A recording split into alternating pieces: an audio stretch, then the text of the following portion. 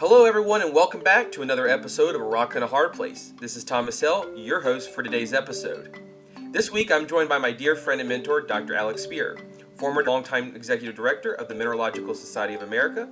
Dr. Speer is a current MSA Fellow and the Secretary-Treasurer of the Geological Society of America's Mineralogy, Geochemistry, Petrology, and Volcanology Division. Welcome to the podcast, Dr. Speer. Glad to have you here today. Thank you for inviting me. Our team would like to note that this conversation was recorded before the Russian invasion of Ukraine. We hope to speak to Dr. Speer about how the current situation will impact global mineral security and global supply chains at a later date. I thought it was really important for us to have this conversation on this podcast because merging these different worlds together, whether it's mineralogy, mining engineering, and security, I think is the best way for us to tackle these multifaceted, no pun intended here, issues in society that we're going to be facing for the future. So I'd like to start our conversation with how you got involved in the field of mineralogy and that eventual path that led you to your career at MSA. Well, growing up, I lived next to a cornfield. And after each rain, I would walk the rows looking for Indian head arrowheads, but there were also smoky quartz crystals. And in the 8th grade science class, we had to make a presentation about a mineral, so I chose quartz.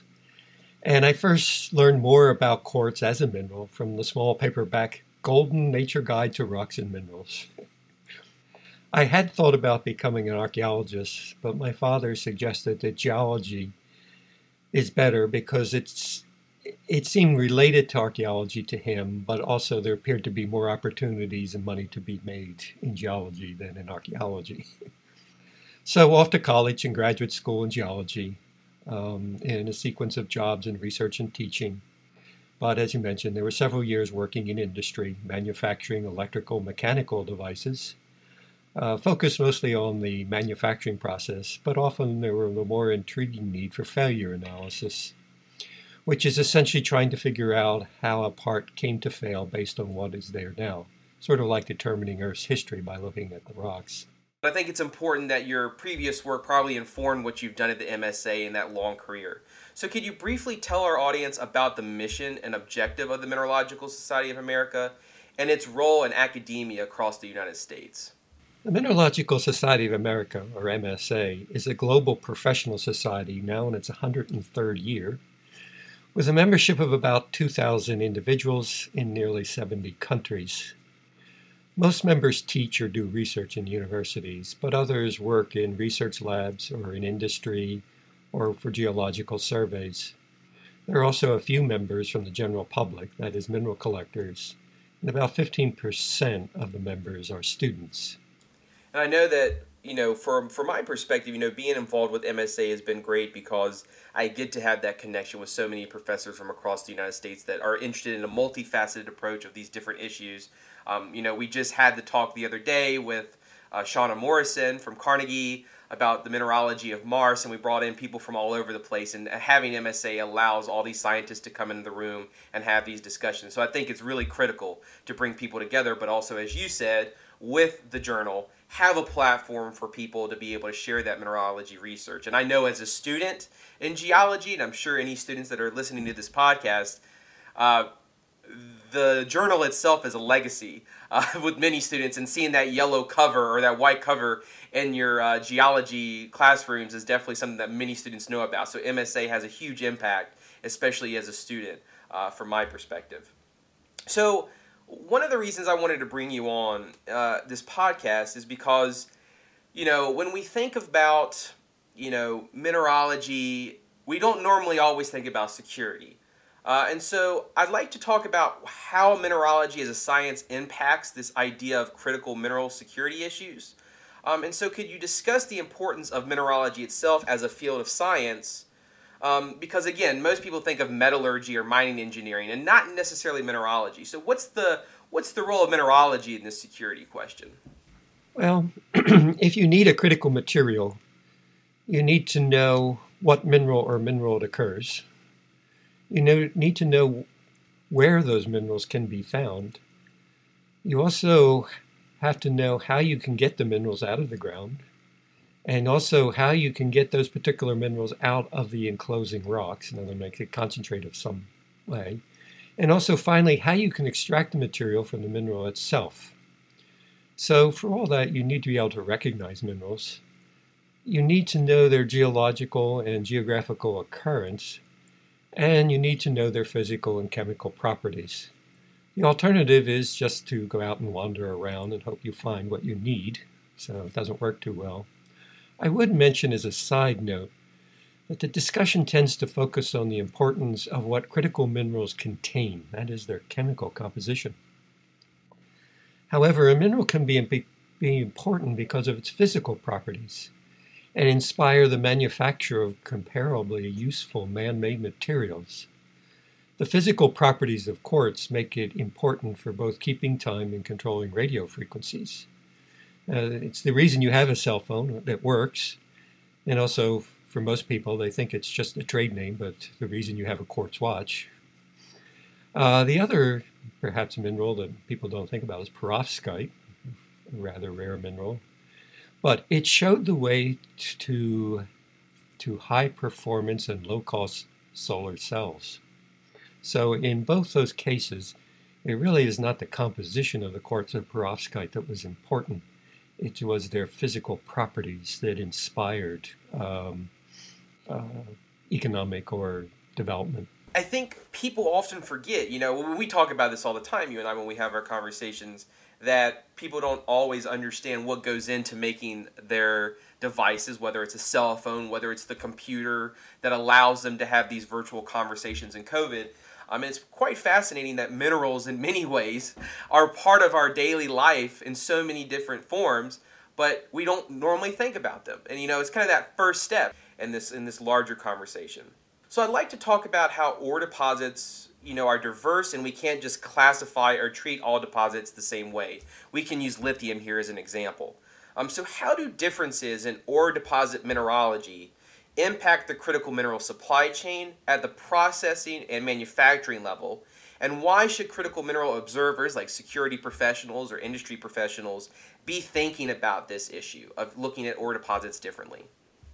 Yeah, I think the answer to your question is best understood using an example, and lithium I thought was perhaps a good one. Lithium occurs in three different types of deposits. It occurs in hard rock deposits, things called pegmatites, which are akin to granites, in brine lake deposits, something called salars, that contain lithium in solution, and lithium-rich sediments, certain clays, like hectorite, the clay. Now, to date, all the lithium produced has originated from the hard rock and brine deposits, so those are the ones I'll talk about. But the recovery of lithium from these two different occurrences is profoundly different. In hard rock ores, the most common lithium mineral is spodumene, and it involves, hard rock mining of spodumene involves quarrying, crushing the rock, separating the spodumene from the other minerals, all of this known as a process known as beneficiation. But once you have your spodumene concentrate, it's roasted in rotary kilns at about 1,000 degrees centigrade. What this does is this causes the unit cell expansion of the original spodumene from something called alpha spodumene to beta spodumene, a little bit of mineralogy and crystallography there. Turns out alpha spodumene is insoluble in acids, whereas the expanded beta spodumene can be dissolved in hot sulfuric acid. So, after roasting the spodumene, or expanding it from alpha to beta spodumene, the material is cooled, mixed with sulfuric acid, but then it's heated up again to about 200 degrees centigrade. During this process, or during this time, you form lithium sulfate from the beta spodumene. So, it turns out lithium sulfate is soluble in water, so once you've cooled down your heat-treated spodumene mass, you can add water and dissolve out the lithium sulfate. So then you can extract the lithium sulfate solution, evaporate the water, and you end up with lithium sulfate powder. So that is the commercial starting point, actually, of most lithium compounds, such as what's needed to make your lithium battery in your cell phone. You mentioned that lithium can be extracted from brines. How does this process compare to hard rock mining? Now, extracting lithium from brines is quite different. Here, salt-rich waters are pumped to the surface, and the water of the brine is allowed to evaporate by solar energy. And as it increasingly evaporates more and more, it's moved from a succession of solar evaporating ponds, one to another, over a year to a year and a half. And as you evaporate the water, of course, the brines become much more concentrated in terms of the salts. Now, in this process, the potassium and sodium are often harvested first from the earlier ponds. And so that leaves the later ponds with increasingly higher concentrations of magnesium and calcium and boron as well as lithium. The less soluble salts, less soluble lithium, can be precipitated and filtered out. But at some point, the lithium carbonate in evaporation ponds reaches some optimum value. And what you add is sodium carbonate, and it precipitates out lithium carbonate. And then you can filter out the lithium carbonate and dry it. So this is the lithium carbonate is a sort of a stable white powder and can be converted into industrial salts and chemicals. So that is the commercial product of how lithium is sold from a brine. Are there any commercial differences to using one method or the other?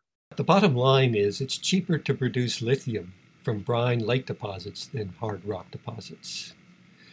So, as a result, the impact of different ore deposit mineralogies on the supply of something like lithium is one of economics. So, until recently, because lithium is cheaper to produce lithium from brine lake deposits, most of the lithium produced did come from the brines.